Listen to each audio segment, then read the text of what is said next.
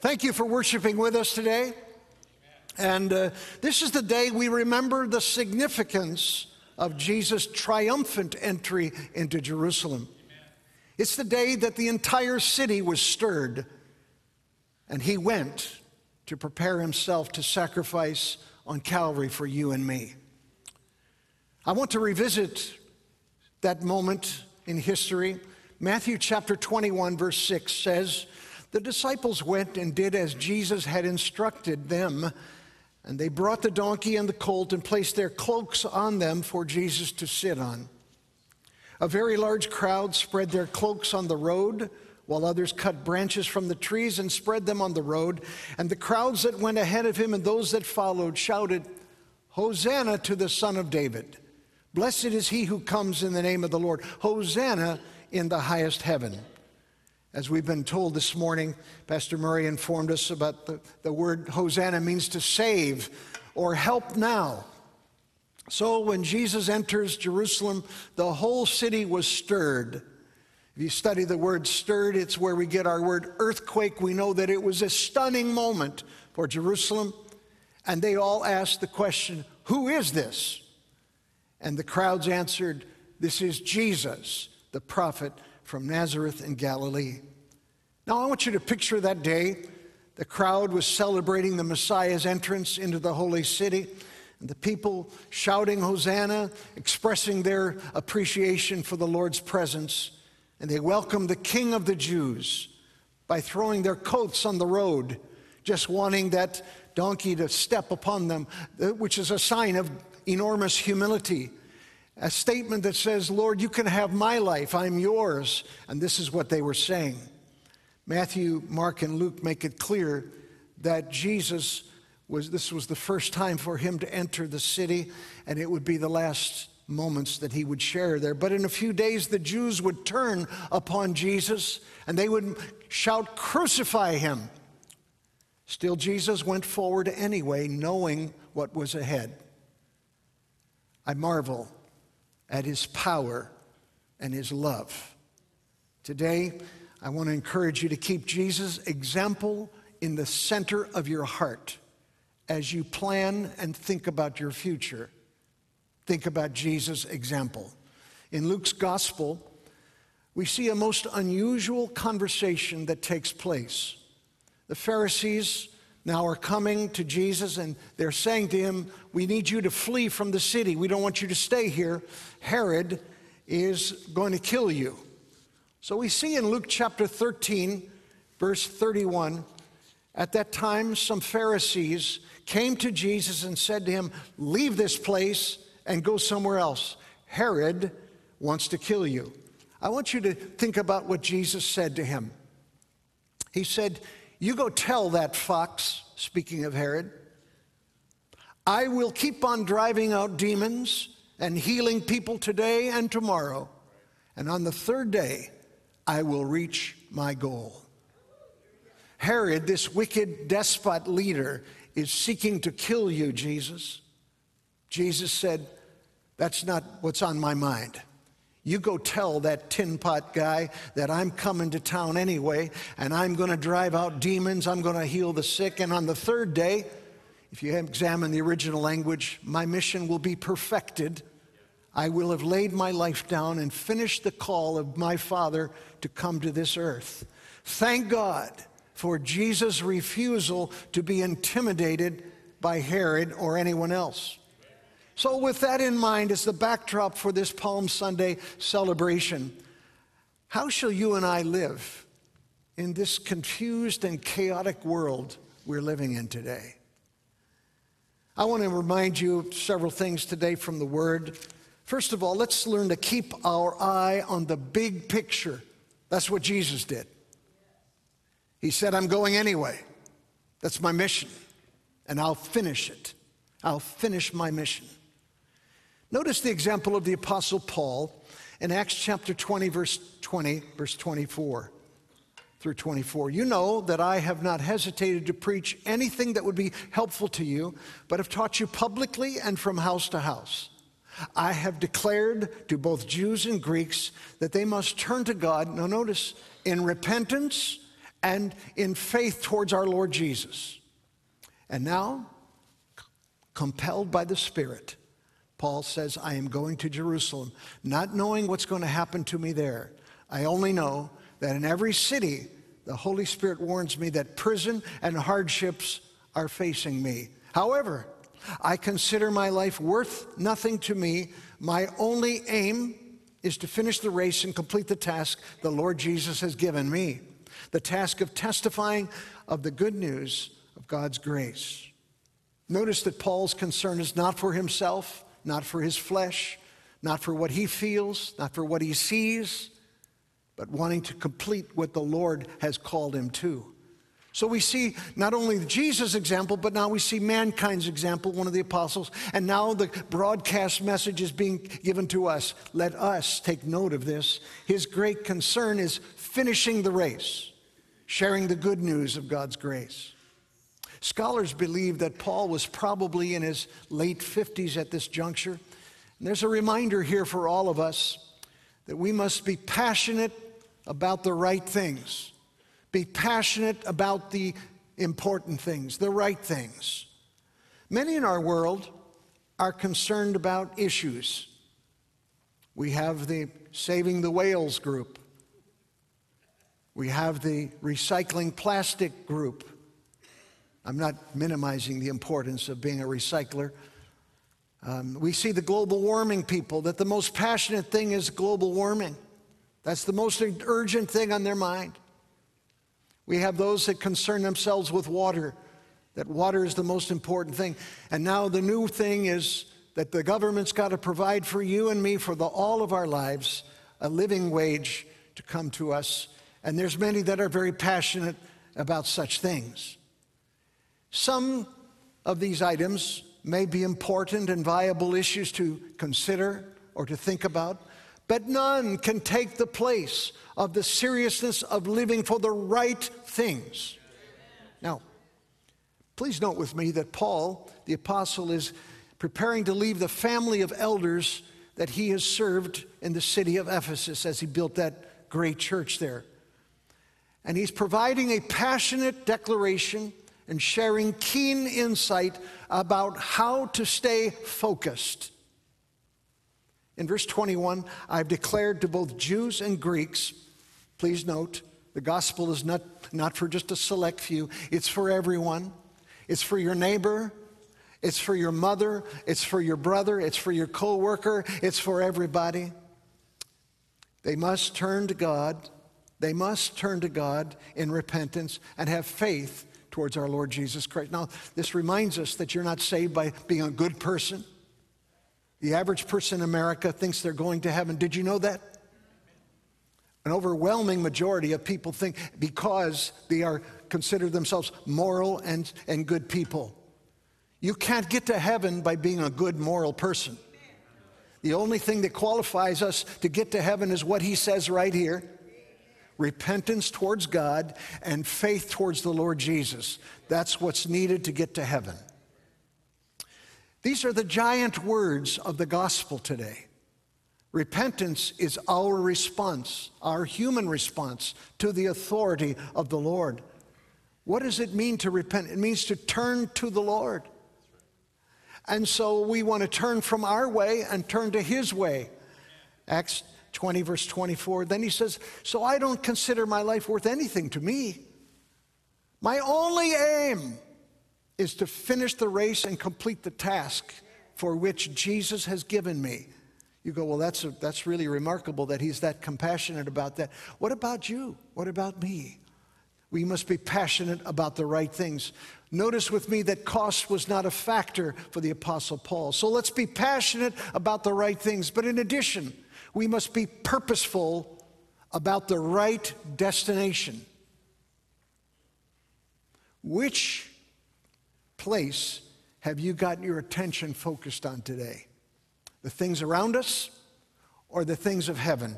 In 2 Timothy chapter 4, verse 7, Paul further describes and defines the big picture focus. 2 Timothy 4, I have fought the good fight. I have finished the race. I have kept the faith. Now there is in store for me the crown of righteousness, which the Lord, the righteous judge, will award to me on that day. But here's where you and I factor in, and not only to me, but also to all who have longed for his appearing. That's us. I hope that's you. I hope in the quest for fulfillment in life, you've made it your goal to keep your eye on the right destination. So we see the big picture described and defined. Let us ever keep our lives focused on the authority of Jesus and eternity with him. You and I have 70, 80, 90 years. Keep eating the bran, it may go up a little bit. Don't eat anything that tastes good, it's no good for you. If we live 80, 90 years, how long will we be in eternity? The songwriter said, when we've been there 10,000 years, can you imagine how brief our life is compared to how long? That's why we must be purposeful about the right destination. How important is God's destination on your heart today? So keep your eye on the big picture. But notice, secondly, we must be prepared for turbulence. Be prepared for turbulence. Many people, you read the little fairy tale to your child, and they all lived. Of course. It's just not true. There's going to be cancer. There's going to be an untimely death. There's going to be sickness. There's going to be shortage. There's going to be stuff that can happen.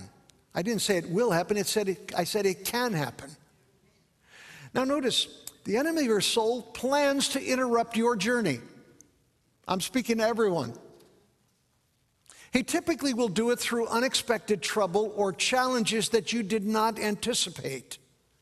And these will usually rock your emotions. Jesus, remember what he told Simon Peter? Simon, he said, Simon, Simon. Said it twice. In other words, that reminds you, this is urgent, man. Simon, the devil has decided to sift you like wheat. But I've prayed for you that your faith would fail not. And when you're strengthened, you go minister to your brothers. How can one prepare for turbulence ahead? Let me give you a couple things to think about. Focus on kingdom priorities. Now, most of the people you and I will know or meet in this day are only living for now. I watched this guy, puffing, and one after the other puffing, and I'm thinking, does he think about tomorrow when he's doing that? Is there any way that the alcoholic is thinking about tomorrow? Is there any way that the person popping the pills is thinking about tomorrow? No, they're not. They're thinking about now. Think about some of the great structures in the world. Towers in Kuala Lumpur. Magnificent. The Petronas Towers in Malaysia. Or the tallest building in the world today, the Burj Khalifa in Dubai. It's 209 stories tall. 2,717 feet tall. The tallest structure known to mankind. Or the John Hancock Building. I'm a little partial to Chicago, having grown up there. By the way, it is opening day this week, and the Cubs have not lost one game yet, so let's go. Let's go, Cubs. This is a 100-story building with the fastest elevator in the world in it. Or the Great Pyramids of Giza, over 4,000 years old. I read several days ago that in Jeddah, Saudi Arabia, there's a building under construction now that would be 167 stories tall when it's completed. There's a quest to build bigger and better, stronger. But what does God say about human construction and things that we could put our energies into? 2 Peter chapter 3, verse 9. The Lord is not slow in keeping his promise, as some understand slowness. Instead, he is patient with you, not wanting anyone to perish, but everyone to come to repentance. So we see that main pillar of faith back before us. Then he amplifies what he said that makes it so urgent that we keep in turbulence our focus. But the day of the Lord will come like a thief. The heavens will disappear with a roar, and the elements, you know what the word elements means? The works of men. The elements will be destroyed by fire, all of those buildings. Can you imagine all of the houses, all of the great efforts of mankind? And the earth and everything done in it will be laid bare. If you're a scholar of the Greek, you'll know that what that means, it says it will be burned to the ground, everything. Since then, verse 11, everything will be destroyed in this way, what kind of people, put your name in there, Scott ought to be? What kind of person should he be? What kind of individual in all holy conversation and godliness? Verse 11 tells me. God's word reminds us that he doesn't want anyone to perish. Now notice with me, the heavens will disappear. He's not referring to the third heaven where God dwells, or where heaven is, where you and I will go by the grace of God when our life here ends or when Jesus comes. But it's that atmospheric heaven that's above us. And all of that, he said, is going to disappear. Verse 10 said there's going to be a roar. If you look into that word roar, it means a hissing or a sizzling sound. Can you imagine what that will be like? It will be destroyed, just like atoms that are completely dissolved or commanded to fall apart. It'll just, boom, God will give the word and it'll just completely fall apart. Let us not be attached. Here's the point. Let us not be attached to the world that is falling apart one day and there's nothing left. We're here to do trading, to do business, to do whatever we can to advance the kingdom of God. We are in the world, but we are not of the world, the Bible reminds us. Only what's done for Christ will last. Well, just this week, taxes, we're told, are going to increase under the new administration on businesses, on wealthy individuals, and it's going to shake our nation in order to pay for the green agenda, we're told. Incredible, epic increases in immigration at the border. Christian people love legal immigrants in every country. But those that do it a different way, we understand that's not the way that it's ordained. Every person to be vaccinated, we're told. I listened to a podcast the other day where everyone in Israel is now having to have vaccination. Otherwise, you can't buy anything in the store. You can't sell anything in the store. You can't go to school. Just amazing things going on. Franklin Graham this week said that he thinks that if Jesus was living on the earth, he would be vaccinated himself. Now, let me just tell you something. I appreciate the work that Franklin Graham's doing, but that holy Son of God doesn't need any help in his veins from anybody or any organization, any medical entity to give him purity, to protect and so forth. He's peerless and powerful in his own skin. So when you hear people saying even Jesus would take it, you go, You and I live, if all we live for is homes and gardens and cars and businesses and better income and so forth, you and I will walk in great disappointment, not only now, but in the world to come. So let's focus on kingdom priorities. Let's learn to influence people for Jesus. Win people for Christ. Invest in God's kingdom. A moment ago, in this part of the service, I had the privilege of putting seed into the hands of the living God to help build his kingdom. What an honor. What a great privilege. to be a partner with God as he works in the world today. Involve yourself in God's work. Be a participant. Make a difference in the local church here in our community. And let's increase our appreciation for God's holy, inerrant word. I marvel at God's word. Every day it's an amazing journey to think what he has put in and released. Focus on kingdom priorities. But as I close today, let's learn to focus on kingdom power. Power. Peter said, "What kind of person ought you to be?" That's a probing question. What kind of person should you and I be? He provides the answer. In the 13th verse, he says, "Nevertheless, we according to his promise look for new heavens and a new earth wherein dwelleth righteousness." Everything's going to get crashed. Everything's going to burn. But we are looking for new heavens and a new earth wherein dwells righteousness. Verse 14. "So then, dear friends, since you are looking forward to this," notice what he said, "make every effort to be found spotless, blameless, and at peace with him." What a simple truth. Make every effort to walk in kingdom power by making sure you're clean. Not talking about taking a bath. That's pretty good information. You'll be happy to know I did that this morning. God's supreme day is verse 12, when God said he will rule supremely again over all the earth.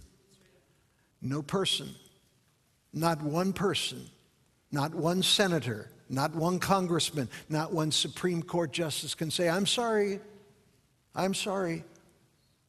We have resolution that we're dealing with to contain your power. Let me just tell you something. Those people will be made an ink spot just like that.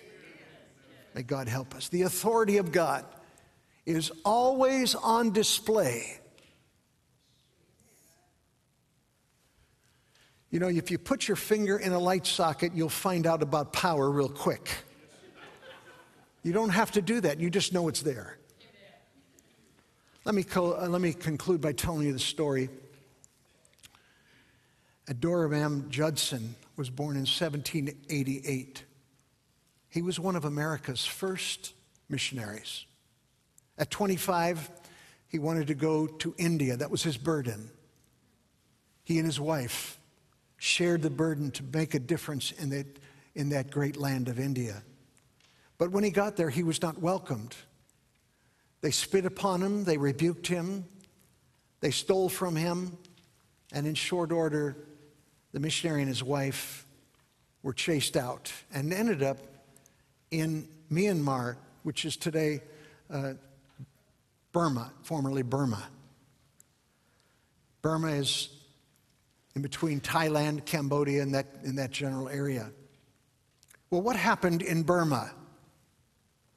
It was 6 years before Judson had his first convert. 6 years of planting. Sometimes we grow weary because we sent 6 letters to a loved one and didn't get a response.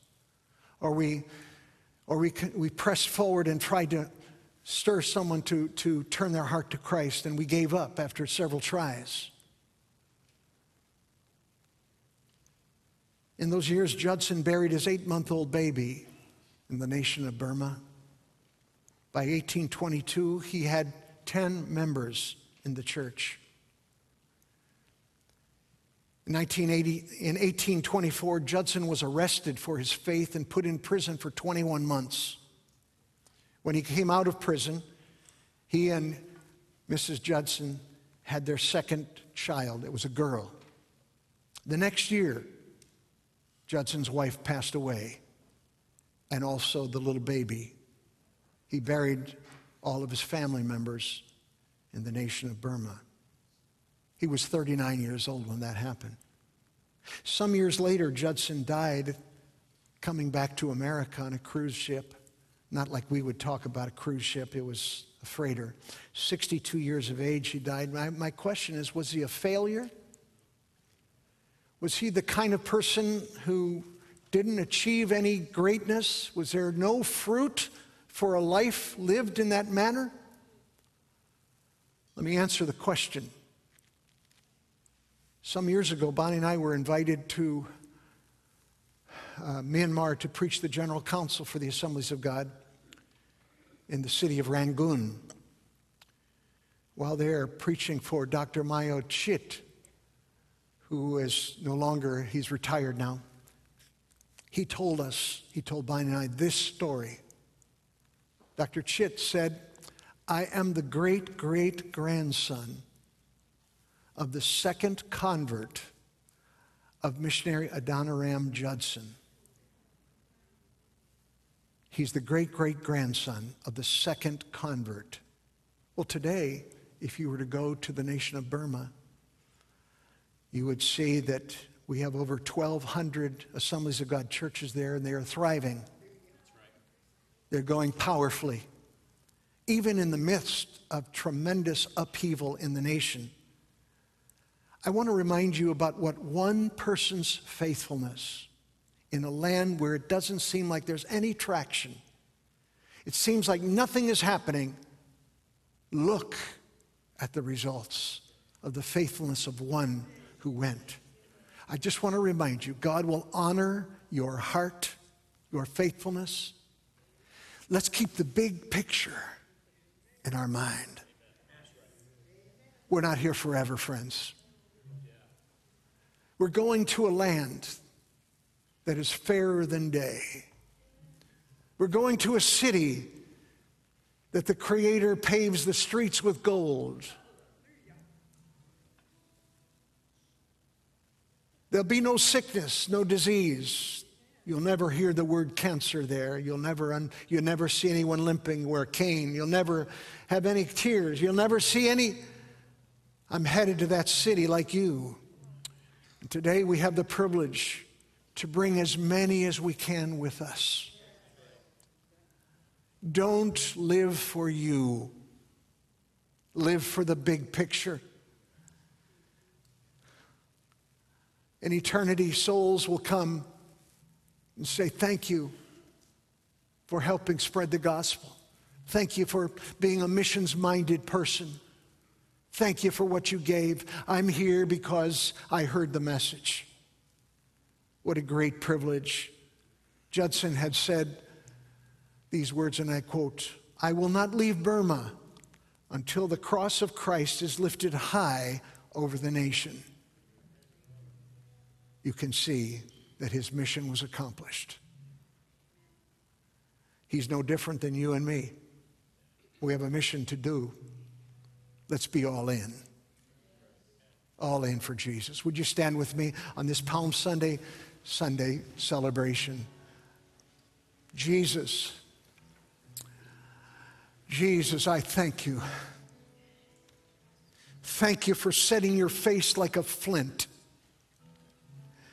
You even in the garden pleaded, if it's possible, let this cup, let this plan that you have for me, let it just go away, but nevertheless, not my will, but yours be done. Thank you, Jesus, for the price you paid. Thank you, Lord, for telling Herod what you told him. Thank you that you were not intimidated by the reports.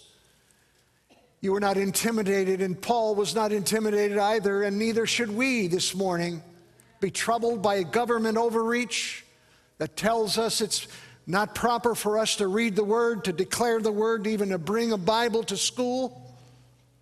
Oh, Lord, we refuse to be intimidated. We are going forward in faith and total confidence that that day is coming, and when it comes, we do not want to be ashamed. Today, we ask you to cleanse us afresh.